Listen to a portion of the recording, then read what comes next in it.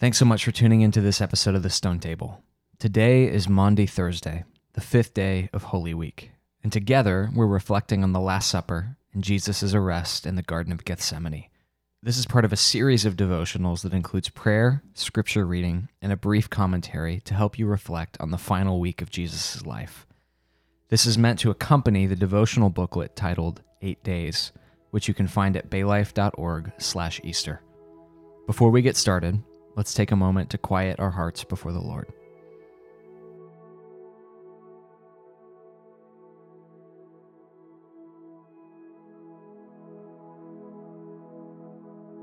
O Lord Jesus Christ, you are enthroned in the majesty of heaven. Yet you gave up that heavenly perfection to become a servant, We adore you for laying aside your glory. and clothing yourself in humility as one of us.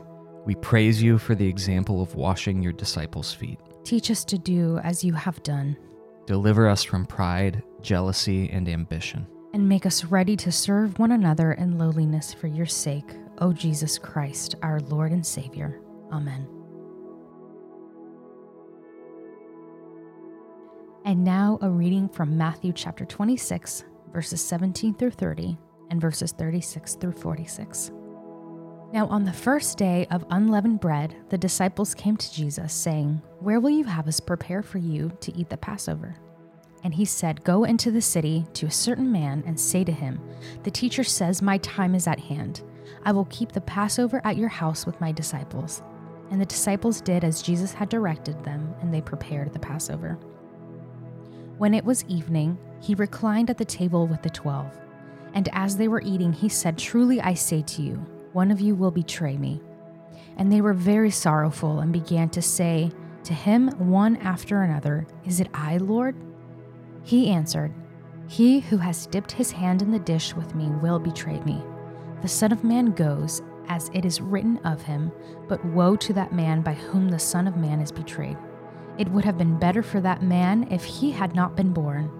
Judas, who would betray him, answered, 'Is it I, Rabbi?' And he said to him, 'You have said so.' Now as they were eating, Jesus took bread, and after blessing it, broke it, and gave it to the disciples, and said, 'Take and eat. This is my body.' And he took a cup, and when he had given thanks, he gave it to them, saying, 'Drink of it, all of you, for this is my blood of the covenant, which is poured out for many for the forgiveness of sins. And I tell you, I will not drink again of this fruit of the vine until that day when I drink it new with you in my Father's kingdom.' And when they had sung a hymn, they went out to the Mount of Olives. Then Jesus went with them to a place called Gethsemane, and he said to his disciples, 'Sit here while I go over there and pray.' And taking with him Peter and the 2 sons of Zebedee, he began to be sorrowful and troubled. And he said to them, 'My soul is very sorrowful, even to death. Remain here and watch with me.' And going a little farther, he fell on his face and prayed, saying, 'My Father, if it be possible, let this cup pass from me. Nevertheless, not as I will, but as you will.' And he came to the disciples and found them sleeping. And he said to Peter, 'So, could you not watch with me 1 hour? Watch and pray that you may not enter into temptation. The spirit indeed is willing, but the flesh is weak.' Again, for the second time, he went away and prayed, 'My Father, if this cannot pass unless I drink it, your will be done.' And again he came and found them sleeping, for their eyes were heavy. So leaving them again, he went away and prayed for the 3rd time, saying the same words again. Then he came to the disciples and said to them, 'Sleep. Take your rest later on. See, the hour is at hand, and the Son of Man is betrayed into the hands of sinners. Rise, let us be going. See, my betrayer is at hand.'" Father, we thank you that you always hear us. Because of your Son's faithfulness, we can call on you and claim you as our Father. Impress upon us the cost of salvation, that in order to redeem slaves to sin, you sent your Son. Christ Jesus, we thank you. Thank you for being obedient to the will of your Father, even unto the end. Rid us of our idols and the false beliefs that hold us captive. Holy Spirit, we ask that you would give us the strength to say with Christ our Lord, "Thy will be done." Amen. So today is Maundy Thursday, and it's the portion of Holy Week that we set aside to remember the Last Supper that Jesus has with his disciples, as well as Christ's betrayal and arrest in the Garden of Gethsemane that's located on the Mount of Olives. And that phrase, Maundy Thursday, comes from the Latin word for command, because in John's account of the Last Supper, Jesus tells the disciples that he's giving them a new commandment, that they should love one another. Maundy Thursday is also important because it marks the beginning of what's called the 3 great days of Holy Week. It's not to say that the other days are unimportant. Obviously, Palm Sunday is significant in what happens on Monday at the temple, and Tuesday in Jesus' debates, and Wednesday when Judas agrees to betray Jesus. All of it's important. But in these 3 great days, things move along at a really rapid pace. And so it begins with Maundy Thursday, Jesus' actual betrayal and arrest.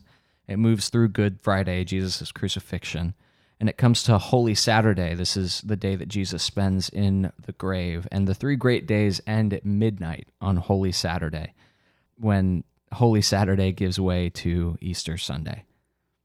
Yes, and as we reflect today on the Last Supper, we observed the interactions between Jesus and his disciples, and I think it's interesting that he chooses to wash their feet in the middle of the event that takes place on Maundy Thursday. And I think back to the conversation we had yesterday about Judas betraying him for 30 pieces of silver, which was about the price of a slave.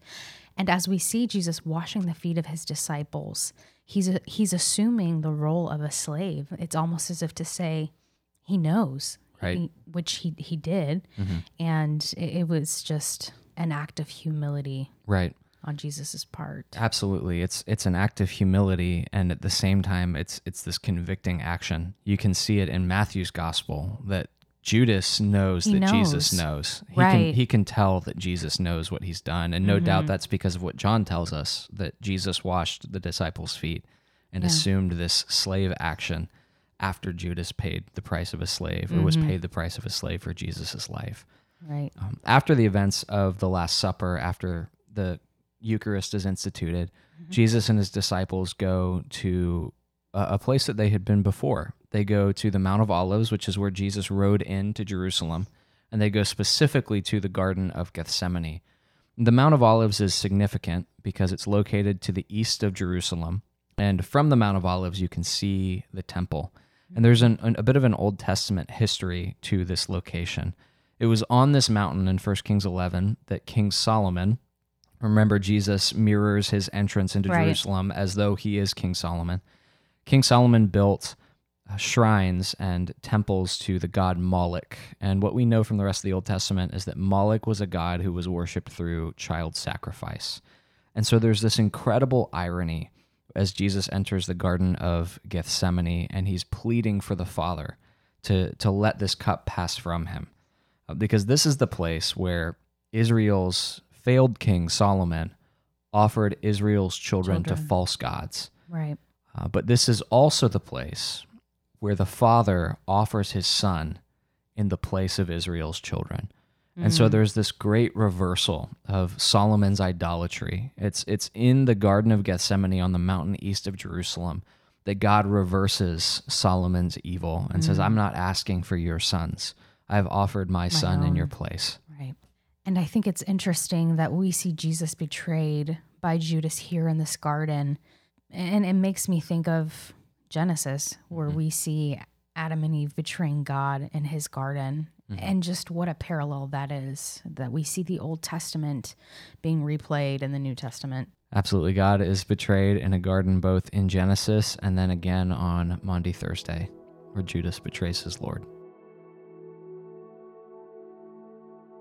So in light of all that we have heard, may God the Father, whose Son Jesus Christ taught us that what we do for the least of our brothers and sisters, we do also for him, give us the will to be the servant of others as he was the servant of all. And may the Spirit conform you to the image of Jesus, who gave up his life for us, yet is alive and reigns with the Father and the Holy Spirit, one God, now and forever. Amen.